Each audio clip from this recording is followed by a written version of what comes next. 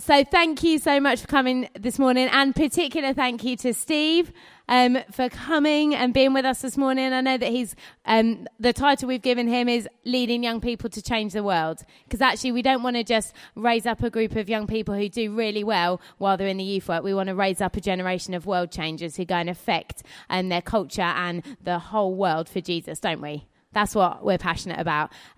So excited to have Stephen with us. I still remember you coming to New Day when we were in Newark, and you talked about the train of God's road filling the temple, and that has really stuck with me.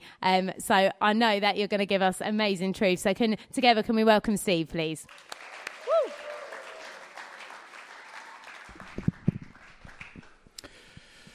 It is a huge privilege to be able to be addressing you this morning. I actually couldn't think of a group of people that would be more exciting to address on the final morning of New Day, that you guys have been serving and caring for people the whole week.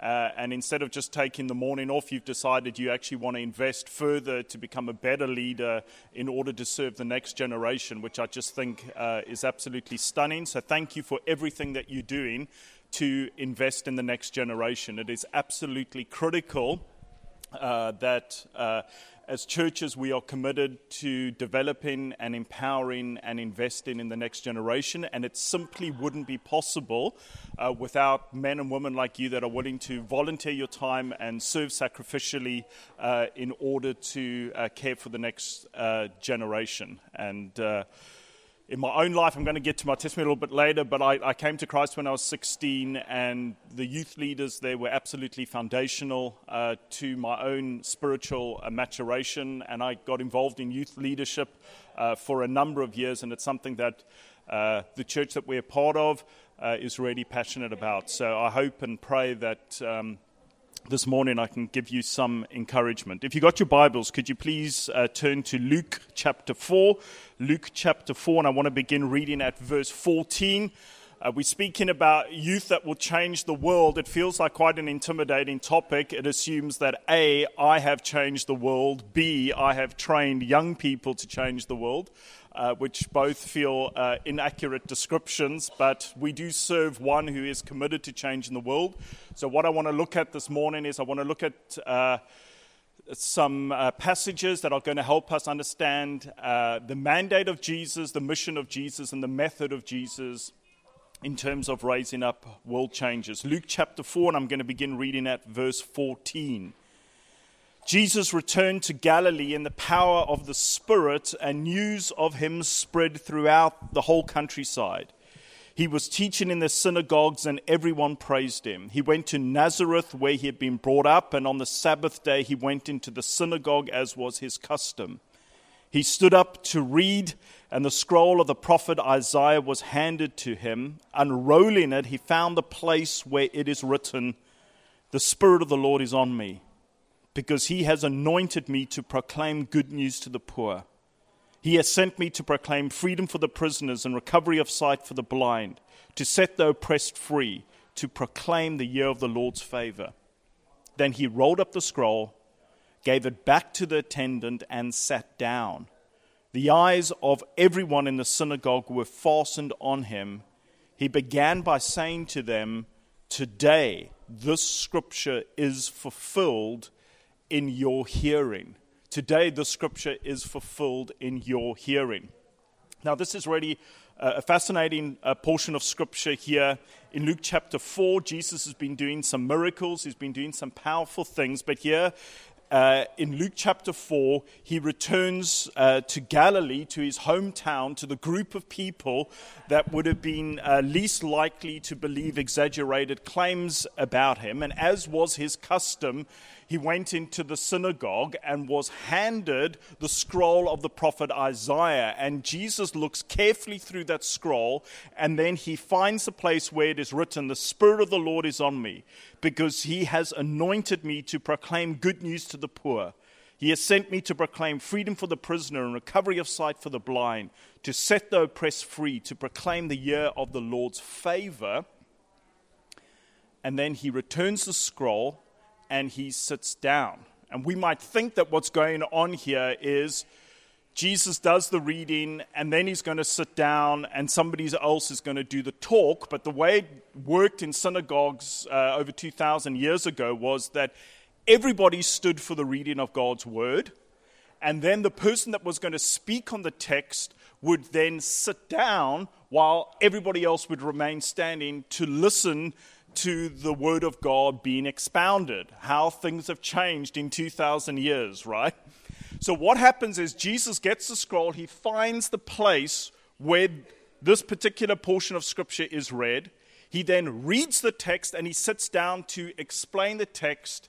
And what Jesus does is he preaches the shortest sermon that has ever been preached in church history. His sermon is this: today, this Scripture is fulfilled in your hearing. Thank you, good night. Now, I know what some of you are thinking. You really wish that Jesus was back, right, to do one of these kind of sermons. Could we have him back? Could we have something as short as that? But if you ever study how to preach, you'll know that actually what good preachers do is essentially they read the text and explain the text. They read the text and explain the text. But what Jesus does here in Luke chapter 4 is he reads the text and then he says, I am the text. He reads the text, and then he says, I am the text. Today, this Scripture is fulfilled in your hearing. So what is going down with this portion of Scripture that Jesus says, this text is fulfilled in your hearing. This text defines the very mandate that I've come to bring. Well, this text in Isaiah is really the prophetic echo of what the Jubilee year is. The Jubilee year, which we find in Leviticus, explains an event that happened every 50th year. It was at the end of 7 sabbatical years, which is every 7 years. There was a Sabbath year, and at the end of a 7 cycle of that, 7 times 7, 49, in the 50th year, you would then have a year of Jubilee. And a year of Jubilee involved 2 significant things. The first thing that happened in a year of Jubilee is that debts were cancelled, which is incredibly good news. And in fact, even in the world today, you'll hear about this Jubilee idea. In fact, in the year 2000, there was a movement that tried to promote a Jubilee year where debt would be cancelled in the third world. So the big idea is firstly that debts would be cancelled. And who's the most excited when a Jubilee year is announced? The person with the most debt, right? If you've got tons of debt, the idea that a Jubilee year is announced and your credit card is cleared and your university fees are paid and your mortgage is paid and your car payments are covered, this is incredibly good news. If you're really loaded and got no debt, it's like Jubilee, whatever, who cares, I'm not interested. But if you're in debt, if you're in trouble, the idea that all debts would be cancelled was incredibly good news. But the second thing that was involved in the Jubilee year wasn't simply the cancellation of debts. It was about a restoration of God's purposes. You see, what happened when the people of God entered in the promised land, they were allotted land. But the land wasn't just randomly allocated. No, pretty much like New Day, what happened was you had land where you were with your family and with your clan and with your tribe. You were with the people that were closest to you with your family. And the problem that happened for people that got into debt is at some point when you're in so much debt, your only option to get out of debt is to do what? Is to sell your portion of land to somebody else. But when you sold your portion of land, you didn't just lose your land, you lost proximity to your family and to your clan and to your tribe. So it actually removed you out of relationship. And when you had sold your land and you had nothing left else to sell in order to pay back your debt, what did you need to do in those times? You had to sell yourself. You had to become a slave. Now, God had forbidden the people of God to buy slaves. And so if you were going to sell yourself, you didn't need to just sell yourself into slavery, but you needed to sell yourself into a foreign land. But on every Jubilee year, God said not just that the debts needed to be cancelled, but those that had been sold into slavery needed to be bought back.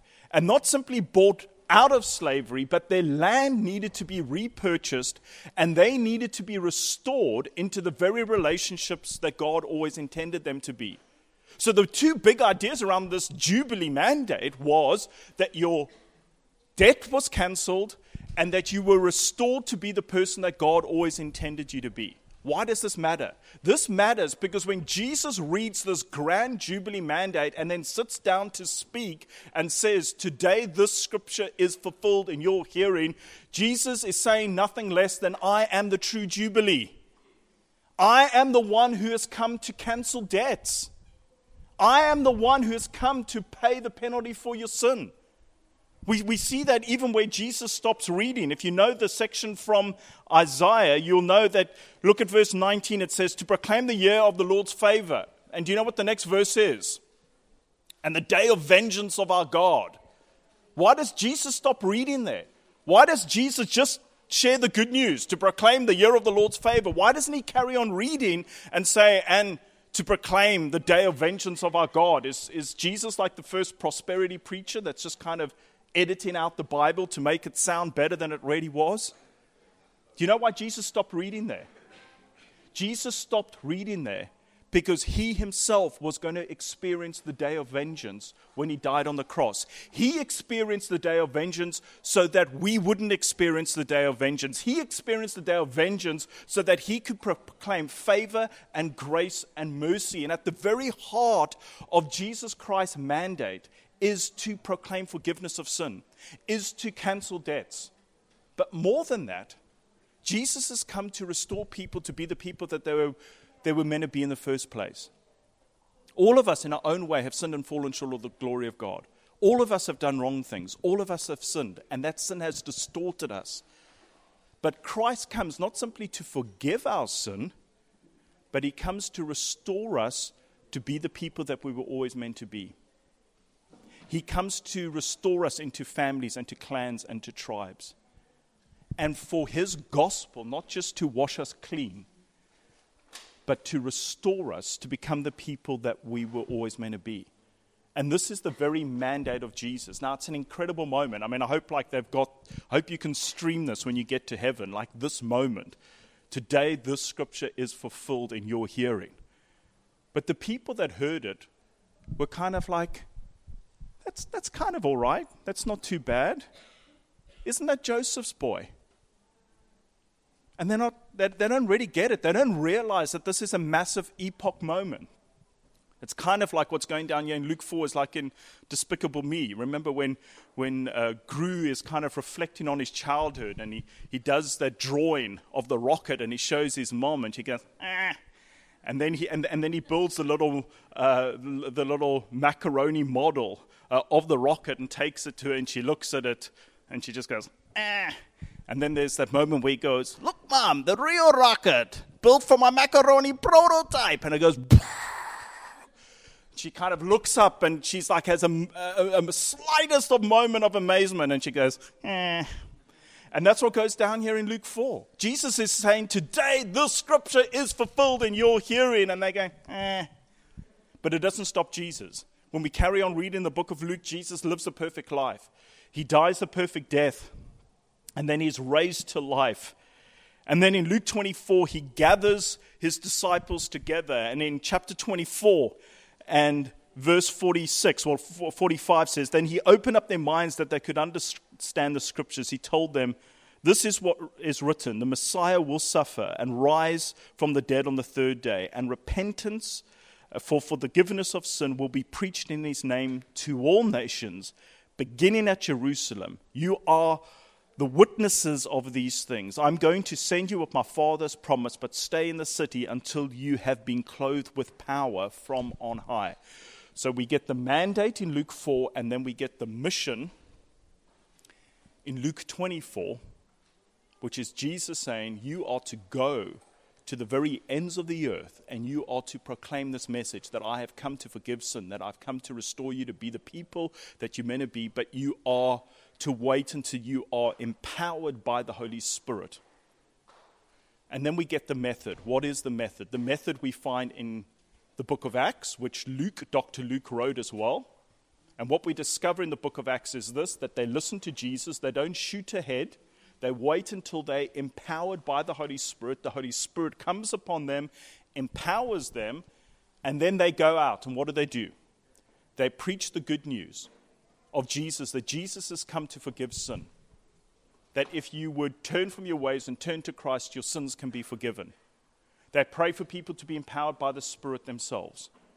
And then they connect people who have been forgiven and rescued and saved into a local community that they call the church, the called out, the ecclesia, the set apart for God. They establish leadership within that community, and they instruct that community to go and do the same. And then they move on to a new area, and they tell other people about the good news of Jesus. They call them to turn to Christ. They pray that they be filled with the Spirit. They establish a community. They establish leadership, and then they move on and they go do it again and again. And it's washed up on the British Isles. And it's washed up in Cape Town, South Africa. And there's hardly a place in the world that you can go where the good news of Jesus Christ hasn't been proclaimed. And a group of people that have personally come to experience that are gathered together in the name of Jesus with recognized leadership that is just happening all over the world. How do we change the world? We hear the mandate that Jesus has given us. We hear the mission that he's given us, and we follow the method that he's given us. Now, how did this play out for me personally? I was brought up in a non-Christian home, never went to a formal church service growing up. And then one day, a friend of mine at school that I played rugby with invited me to go on a youth camp, which we call summer camp, which at that time was a 6-day event in the summer, much smaller than this, about 300 people. And without really giving it any thought, I just said yes. I don't really know why I said yes, but I said yes. And I can remember the first worship time of that event. I really kind of thought I'd kind of entered the twilight zone. People were like clapping hands and lifting their hands, and it was just like I'd never experienced formal Christian worship, let alone exuberant worship. And I just thought, this is crazy. My one friend was kind of lifting his hands up, which I thought was very odd. I don't know why he would want to do that. And then I knew another guy that I played rugby with, and I was trying to look where he was, and I couldn't really find him. And then I saw him. He was lying on the ground. He was surrendering himself afresh to Jesus. And I just like, this is balmy. And to be honest, if I had gone to that camp in 2018, I wouldn't have lasted a day, because if I'd had a cell phone at the time, I would have got hold of my parents to say, get me out of here, evacuate. But you didn't have those kind of things, and I was just kind of stuck there for 6 days. I'm just like, oh my word, what's going on? And amazingly, on the second night of the camp, so all of the songs I knew, I don't really know any of the songs at all. And then the second night, you kind of had to be with your group that you were in, so we were kind of sitting near the front. And they were singing a song, I believe in Jesus. And they had actually sung that the night before. So this was actually the first time I could kind of sing along with what was going on. And then this guy that I played rugby against came up to me and said, do you believe what you're singing? And I thought, wow, that's kind of amazing. This is actually the first time I'm singing along. So I said, yes. And then he said, do you want to become a Christian? And I said, yes, but I didn't really, it could have been like, do you want Coke or Sprite? It wasn't like this deep revelation. And these guys kind of prayed for me. And the next day, everybody was really enthusiastic about what I'd done. And I thought, I must have done something really important. People seem really happy about the decision I made. 2 nights later on the camp, there was a real move of the Spirit, and God really touched my life powerfully. And actually, really from that moment, I knew that I could never deny the reality that God existed, because God had touched me in a personal and powerful way. My next 2 years as a Christian was really, I was a little bit all over the place. I kind of had 1 foot in the world and 1 foot in the church, because I hadn't been brought up in a Christian home. The kind of categories for being a Christian wasn't there. But what I did have was youth leaders who really loved me and committed to me, even though I was a little bit all over the shop. My parents got divorced soon after that summer camp, and I had a youth leader that my dad would drop me at church on Sunday night, and every Sunday night he would travel 20 minutes out of his way to drop me at home. And he just did that every single Sunday night. So I had a youth leaders that were committed to me, even though I wasn't the good Christian boy. I didn't fit the right categories. I was a bit over the place. I was quite opinionated. So when we did the kind of joining thing, I would always be asking questions and like, why is Steve asking so many questions? And part of my thing was, well, if I'm going to get into something, I need to really believe it. I'm not just going to take somebody else's word for it. And so I was that kid. And they just loved me through that. Then I got an opportunity to serve and to get involved and to be a part of the youth leadership team until I actually started leading that team, and then I started leading the student team, and that began the journey of leadership that I've been on. And so what I want to encourage you with as youth leaders is, how do we change the world? Well, we do the mandate of Jesus. We do the mission of Jesus. We do the method of Jesus. And all of that means is that we are front-footed in proclaiming the gospel. We believe in personal evangelism. We believe in personal conversion. The world will not change without lots and lots and lots of people coming to Christ, getting born again. We heard an incredible story from Adrian about the ripple effect of one person just reaching out and somebody getting saved, and then them reaching out, and then them reaching out, and then them reaching out. And it's only going to be in heaven till we find how far all of those ripples went from Sarah, who just decided to be the first domino to get the ball going. And we just need to pray. We need to be Sarahs, sharing the faith, and we need to pray that in our youth groups that we see young people stepping out and being willing to share the gospel. And then when people get born again, like when you get born, if you're a parent here, it's like messy, it's noisy, it's chaos. It's very disruptive to your life, and that's what it's like when loads of people get born again. It's messy, it's noisy, they don't get it, they say the wrong things, they poop at the wrong time. They wake up at it's complete chaos. You're in crisis mode for 2 years at least, if you're lucky. And that's what it's like when people get born again. It's really messy, and the worse that the culture gets, the messier it's going to be for us. And we've got to be able to embrace mess and be okay with mess. And then we need to disciple mess, and then we need to give believers opportunities before they're really ready for it. If I look back on my life, I just think I was given opportunities every step of the way before I was ready. If you're waiting for the kids to be perfect and all together before you give them an opportunity, you're never going to be able to give them an opportunity. You wouldn't be where you were today if somebody else didn't give you an opportunity to step out and trust God. The other thing was, I grew up in a context where church really mattered. It wasn't about building the youth group, it was about building the church, and it was about reproducing churches. And we had a passion and a love for seeing the body of Christ being built up. And that is Jesus' method. Read the book of Acts. When Saul, who is going to arrest Christians and close down churches, when he's on the road to Damascus, he has that encounter with the risen Lord Jesus. And what does Jesus say to Saul as he's walking down the road to Damascus? Does he say, Saul, Saul, why are you persecuting an institution that I'm loosely affiliated with, along with other good organizations that do work in my name? Is that what Jesus said in Acts 9? No, what did he say? Saul, Saul, why are you persecuting me? To persecute the church is to persecute Jesus, and that's why when you read the epistles, Paul describes the church as the body of Christ. Because he knows that Jesus himself said, hey, you persecuting the church is to persecute me. Jesus is completely identified with the church. Ephesians tells us that he's ruling and reigning for the church. And therefore, what we want to cultivate amongst the young people is a passion for the church. I want to take responsibility for the church. I want to see this local church grow and be as strong and healthy as it can be.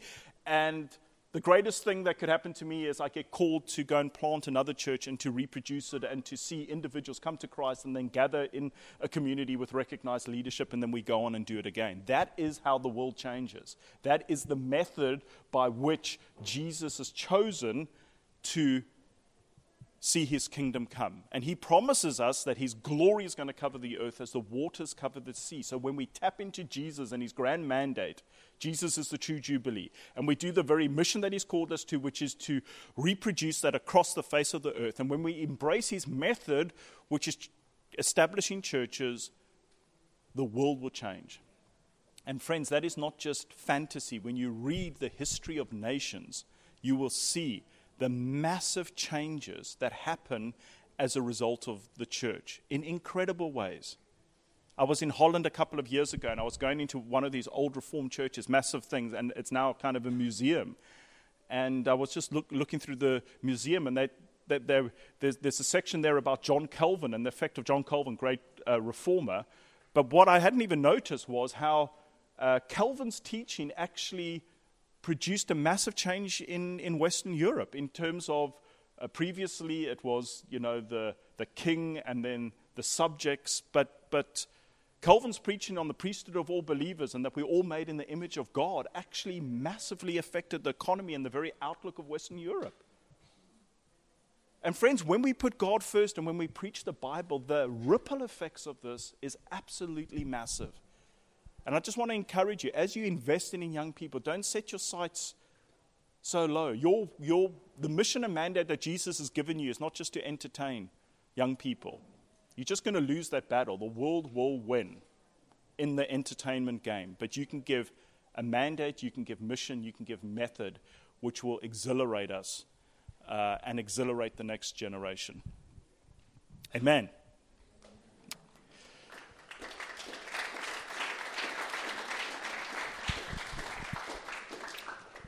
We have now got an opportunity for some questions,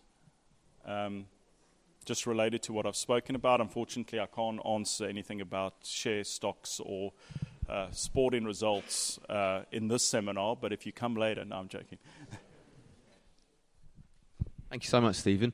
We're going to have some time for questions. I've got a few questions I'd like to pull out of you. Why don't you just chat to someone next to you for a moment and say, okay, if you had the opportunity to ask a question, what question would you ask? And then you can text it in. If you haven't got your phones, I'm aware that so many people, their batteries are just dead and stuff. You just come and give me the question, like write it down or something, or we'll get an opportunity for you to speak out. But 2 minutes, people next to you, what question kind of comes to mind out of what we've just heard?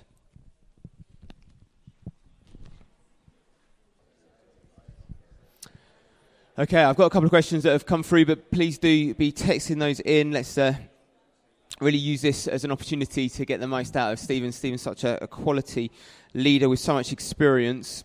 So it's even when just what you were going through there, I was thinking, this is so rich in what we're getting. And some of the questions that I think have been coming up a lot through the week is the difference between having young people in a setting like New Day, where they do get passionate and they get excited and they get kind of all their teaching and the worship and all of that. And a number of youth leaders are asking and saying, okay, how do we then take that back? And I can see my young people in this setting, they're buzzing off it, they're passionate, they're fired up, they're like, yeah, I'm all in.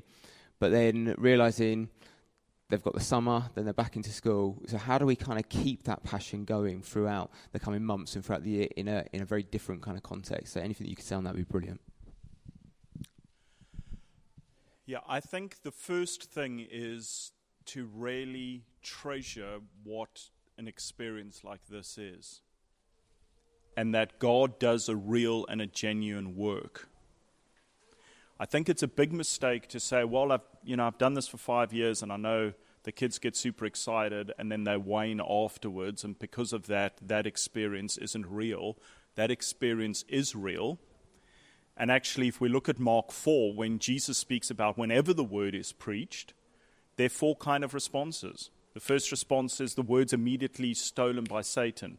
And there'll be kids here that come, they don't respond at all. They don't get on a high at all. They're hardly in the meetings and it doesn't touch them. It just gets robbed from them before they even get it. Then there's going to be others that hear the word, but when trouble comes because of the word, it doesn't bear the fruit that it's meant to. So one of the things that Jesus tells us is that when we have a spiritual high, the mistake we would make is that following Jesus just means that I'm in a perpetual high and trouble will never come. Jesus is my guarantee of a carefree, trouble-free life. And Jesus says, no, when trouble comes because of the word, because of following Jesus, you're going to hit trouble. And amazingly, he's speaking that to the disciples who are all nodding. Good point. And there'll be some of you going, good point, Stephen. But before the end of Mark 4, they hit the storm and they wake up Jesus and they say, "Teacher, don't you care?" Now let's think about this. Why did they hit the storm? Did they hit the storm because they're running away from God? Is this a Jonah scenario in Mark 4? Not at all. They hit the storm precisely because they're following Jesus. But when they hit the storm, when they hit the difficulty, there are two storms that are going on in their life. The first storm is we're scared of pending death because they say, "Teacher, don't you care if we die?" Experienced fishermen, so this must have been a hectic storm. They are fearful about pending death, but they've got a bigger storm going on. And the biggest storm is a seemingly insincere Savior. We thought that following you meant a carefree, trouble-free life, and now by following you, we've hit a storm, and when we wake you up, we don't say miracle worker, we say teacher, he's been downgraded, and the thing that they're most concerned about is, don't you care? You're an insincere Savior. And so what we need to do is disciple our kids that trouble's coming. And Jesus warned the disciples, and they still didn't get it, and they were adults. So this is awesome. But when you're back at school and you're the only Christian in your standard and you're the freak show, that's not cool. And you've got to have a paradigm to be able to process that. And if you don't, it's going to be tough. If adults struggle with that, teenagers are going to struggle with that. Then the next group is the one that grows, they begin to grow, but then the thorns come in. And what's that? The troubles of this life, the deceitfulness of wealth, and the desire for other things come in and choke out the work of God. So, material stuff, worries, my life's full of anxieties, or desire for other things. The Greek, there's epithemia, over-desires. Something else becomes more important. My grades become more important. My social group becomes more important. My sporting endeavors become more important. Good things become ultimate things. Gifts become God. I reorder my life outside of a new day experience. And then the fourth category is those who bear fruit 40, 60, 100-fold. Like a really good crop in those days would have been 10-fold. So Jesus is promising if we hang in with him, we're going to bear the superabundant crop. So have a theological category for yourself that whenever the word's preached, not just here at New Day, but at youth group, there's going to be a variety of responses. And we need to be aware of that so that when it happens, we're not freaked out and think that the original event wasn't authentic. The original event was authentic, and we actually get an authentic response to all of these different things. So I think that's the first thing. The second thing is you can't replicate New Day. Don't try and do it. If you're going to try and do it, you're just going to look ridiculous. You can't do it, okay? This is why we come together. We can do more together than we can apart. We come together, we pool our collective giftings and excellences to produce something that is beautiful. So you can't replicate it. Next thing that you've got to do is you've got to know your kids, and you've got to know how they tick, and you've got to try and do something that is going to connect with their heart. And that requires thoughtful, careful reflection. I'm in a church that's kind of relatively large. We're kind of about 1,300 on a Sunday. But we went through a season where our youth really struggled. And for the older group, what we decided to do was instead of doing the Friday night thing with the numbers, we just went way smaller. We went to a Thursday night life group, which for a church our size was, well, this feels like a real backward step. But it wasn't, because actually we needed to connect with the teenagers where they were. We needed to help them get community and reality. And then out of that, things begin to grow. And then the fourth thing, which I alluded to in my message, is ultimately I think spiritual transformation happens when you begin to serve. Jesus says it's more blessed to give than to receive. So at some point in terms of your discipleship process, you're going to hit a wall if you don't get the kids to actually serve themselves. So for us at Jubilee, the most significant thing that we've seen that has really helped our kids mature and grow is we've sent them on a mission trip where they've run kids club in another city about 10 hours away, and they're getting up at 5:30 in the morning to travel to a place to help set up, to go run the thing and serve the whole day, finish up at 3 o'clock, and they do it all again the next day, kind of like what you guys are doing. And you're going to get home from New Day, and it's like, I'm absolutely exhausted, I'm shattered, but it's going to be the best week of the summer. Like some of you are going to pay a fortune going somewhere else, and you're not going to be nearly as happy as you are as you're going to be tomorrow when you think about everything that Jesus has done. So let's not rip off our kids by thinking that we're just going to entertain them into happiness. You're not. It malfunctions. God intentionally causes selfish people to become unhappy because he knows that the greatest joy is given to those when we serve others. It's so counterintuitive. When we stop focusing on ourselves and start serving others is when we actually get to the point of greatest joy. And so we've got to try and, with our older teens, it's got to kick back into opportunities to serve. And that's where you've got to engage with your church leaders. There's got to be environments where these kids can actually serve and do something. Otherwise, they just like feed me, entertain me, and at some point that just runs dry. You just can't do it. Stephen, can you just keep expanding on that? So there's a few questions that are coming through just about engaging young people in church. So young people love being part of the youth work and the youth ministry and that kind of community, but you've also already put out that challenge of young people being part of the church and local church and getting passionate about the church and seeing their role within it. And there's a few questions. How do you convince young people or the church that they're in that they are the church as much as the adults and to contribute and live as such? I think you first got to convince the leaders of your church. If they're not convinced, you're really you're pushing a boulder uphill, and eventually it's just going to roll back and squash you. So the reality is, it's actually a contextual issue. Who are we here for? Is the church there for just to have a genre of music or a kind of package that really feeds mature Christians? If that is the model, then there isn't really going to be space for young people who are immature, new to the faith. It's just like kind of what's going on here. So as a church, there's got to be a mindset of, we love immaturity.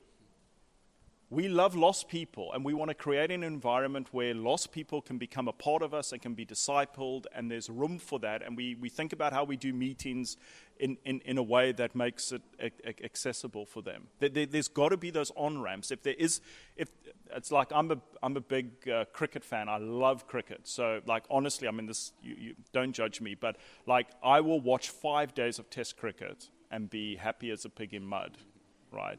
And what I need to do is, because I love cricket, I want my family to love cricket. But I'm like really clever, because what I did with my kids that here is I didn't take them to a 5-day test. If like the first thing they went to was, you're coming to 5 consecutive days of watching cricket, they would never go to another game of cricket in their life. But I take them to like a T20 game, which is really short, and they're fireworks, and the guys are wearing colored clothing, and they're like, we don't go for the whole game of that. We just go for a little bit, and then hey, let's go, and buy them ice creams, and it's like all a very positive experience. And then next time, hey, do you want to go to cricket? It's like, yeah. And then like we go to a slightly longer game, and then I've even got my wife now going. We went to a whole day of Test cricket, and it was like very unusual. 18 wickets in a day, phenomenal game.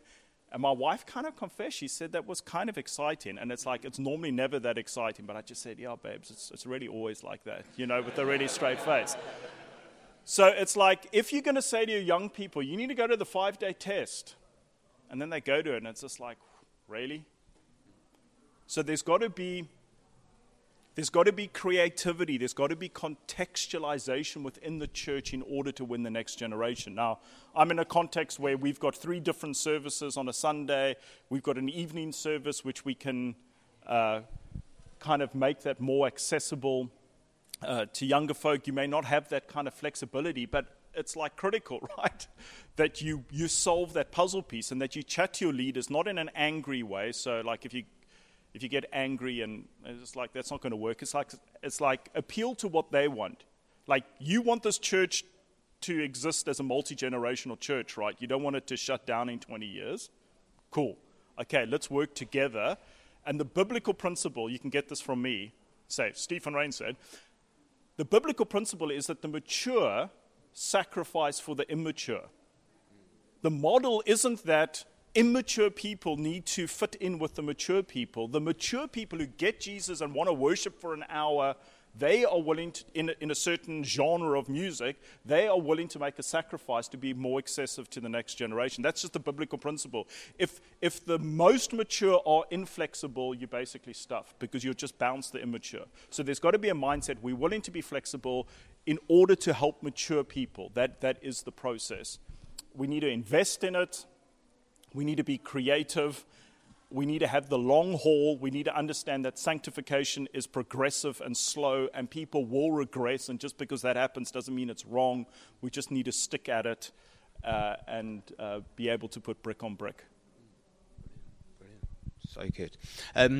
So someone's just asked, when you got kind of made that commitment at youth camp, at summer camp, what then helped you when you got back in staying within church for those first few years and getting plugged in and growing and stuff? So straight off, many of us will have young people that have made those kind of commitments. So what can we be putting in place for them that will really help them so that they go forward?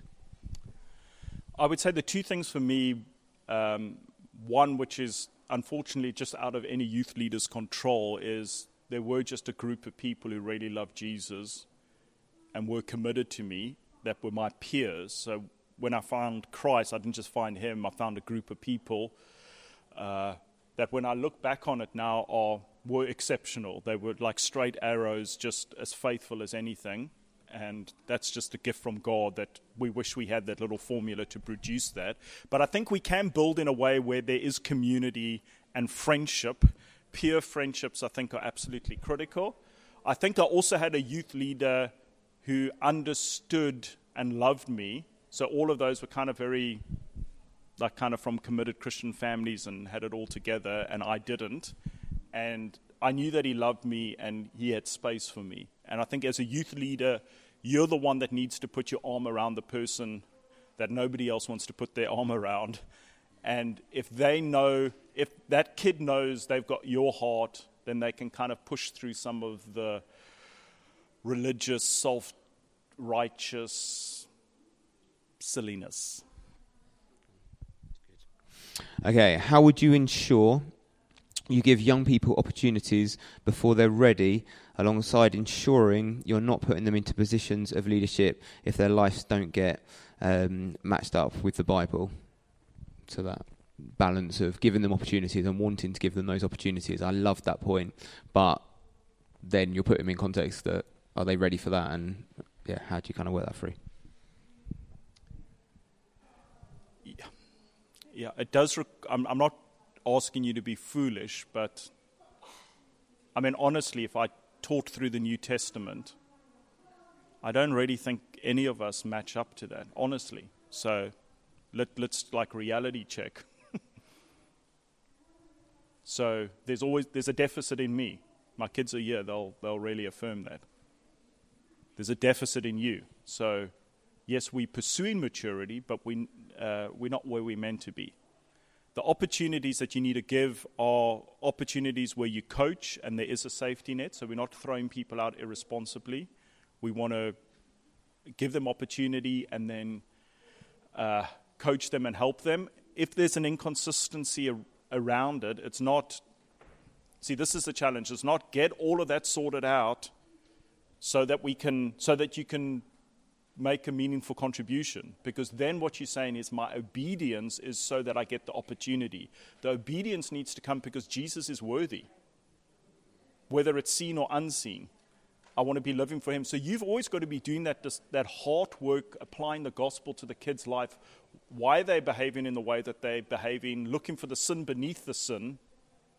So the kid could be going out and getting drunk. Okay, so that's not good. Don't get drunk. But why are they getting drunk? And the drunkenness is a shoot, not a root. Pull up the root the shoot of drunkenness and look what's feeding that kind of behavior, apply the gospel to that, and be patient with them. So I'm not, there are behaviors which do disqualify you. It's just like, sorry, you're not yet ready. But we're never going to be perfect this side of heaven. And sometimes the serving, the actual purpose, the mission, helps catalyze them to live the way that they should. Sorry. Okay, we've got quite a few questions coming through.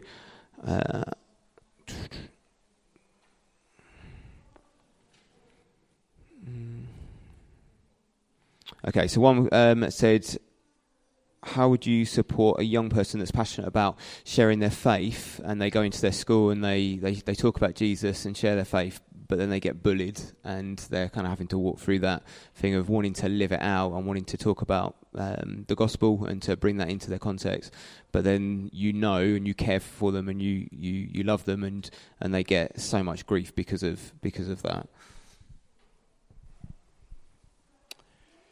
Yes, I think the scriptures help us with this. There is a context where you shake the dust off your feet and move on.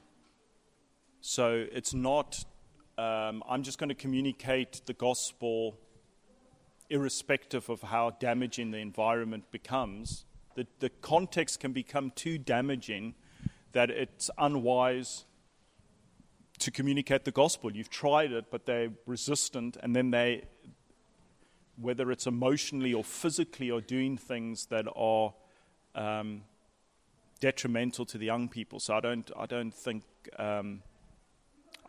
that's wise to do. I think we can try and equip folk in terms of asking questions or trying to create other environments where those kind of kids come. So to say, well, hey, I'm glad that you got these kind of questions and you think it's really ridiculous. Why don't you give up 8 evenings and we're actually doing a youth alpha, and then you can pump all your questions and try and disprove it. And we really like people who disagree with the claims of Jesus, but really check it out. Don't just bat it off. So as a youth leader, you can think about opportunities for doing that. You can look at what is their approach to evangelism. So sometimes they are being idiots in the way that they're doing that, and you can just help coach them to do it in a better way. But I certainly wouldn't say to our kids, you've got to evangelize at all cost.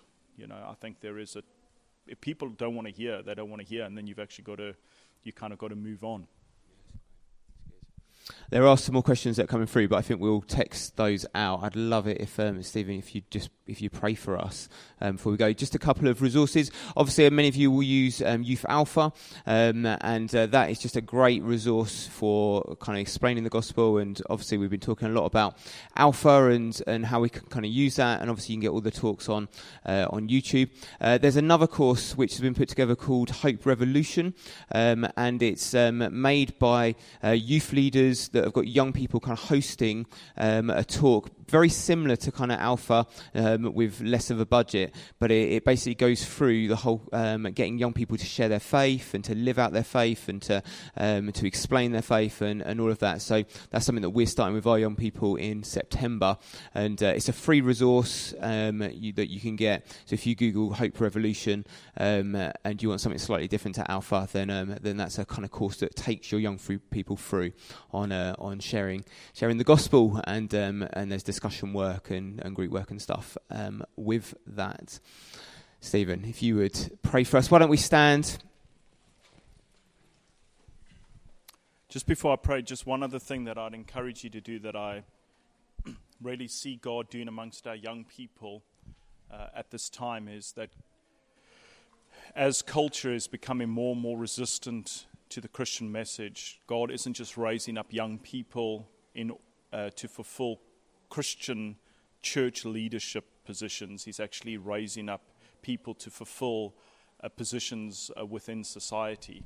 And I was enormously encouraged last night how the folk from Toppy's church were praying, God, would you raise up politicians and doctors and that to fulfill these places in the public square. It's interesting to me just over the last couple of years, just within the UK, just to notice kids from our youth groups, the one lady who did the baking thing, she went well, and then this guy now with the voice. It's just like, as we invest in our kids, God's going to just going to anoint some folk to start being salt and light within the culture. And I just encourage you to speak about that. We've looked at stuff like Psalm 127, which talks about our kids contending in the public square, in the very place which was the judicial, commercial, economic hub of a place. Right there, God wants our kids contending for the gospel. And we need to cast a vision for that, not simply a vision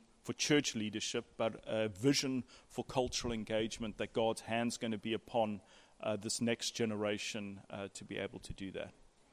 Lord Jesus, I thank you that you said in your word that one generation will commend your works to another. They will tell of your mighty works. They will tell of your awesome deeds. And Lord, we pray for the churches represented here. Lord, we pray for the gospel miracle of a multi-generational community where young and old personally commend your works to each other as a result of first-hand experiences themselves. Lord, we want to thank you for New Day. Lord, we want to thank you for all the gospel seed and work that has gone out this week. We want to treasure every single seed. And we want to ask you, Lord, that in the youth groups represented here on this camp, that we would see a harvest 30, 60, 100-fold. That what has been sown wouldn't be stolen by Satan, wouldn't be choked out by the thorns and the thistles and the weeds, but that would reproduce. Lord, I pray for youth leaders here who really want to see lasting fruit in the life of their kids. I pray that you would give them gospel strategies and discipleship strategies to be able to facilitate that. Lord, we want to acknowledge that we can't bring anybody to maturity ourselves. That is a work of you, but we want to be in step with you, Holy Spirit. And we want to be flexible and fleet-footed to be able to respond to you. And Lord, I pray for church leaderships to get a vision for a multi-generational church and to be flexible and be willing to change for the sake of the future. Lord, I really do ask you for that in Jesus' name. And then I want to pray for every leader here, Lord, and I want to pray. Do you just want to lift up your hands just next to yourself? Lord, I want to pray that you would fill them with the Holy Spirit. You said to the people that you discipled for 3 years that they were to wait in the city until they were clothed with power from on high. And I pray for a clothing of power. I want to pray for an infilling of the Holy Spirit for the men and women here to do the work of ministry that you've called them to. I pray that you would fill them, you would empower them, you would anoint them by your Spirit to do your mandate and mission and method to your glory. I pray that you would fill them to overflowing. Lord, I pray for every leader here. Lord, I pray that they would just hear the tender whisper of your well done, my good and faithful servant, as they've given out this week, that they've expended themselves on behalf of others. Lord, I pray that they would hear your encouragement. And I pray that you would fill them and empower them by your Spirit to do the work that you've called them to. I ask this in your name and for your glory. And all God's people said, Amen.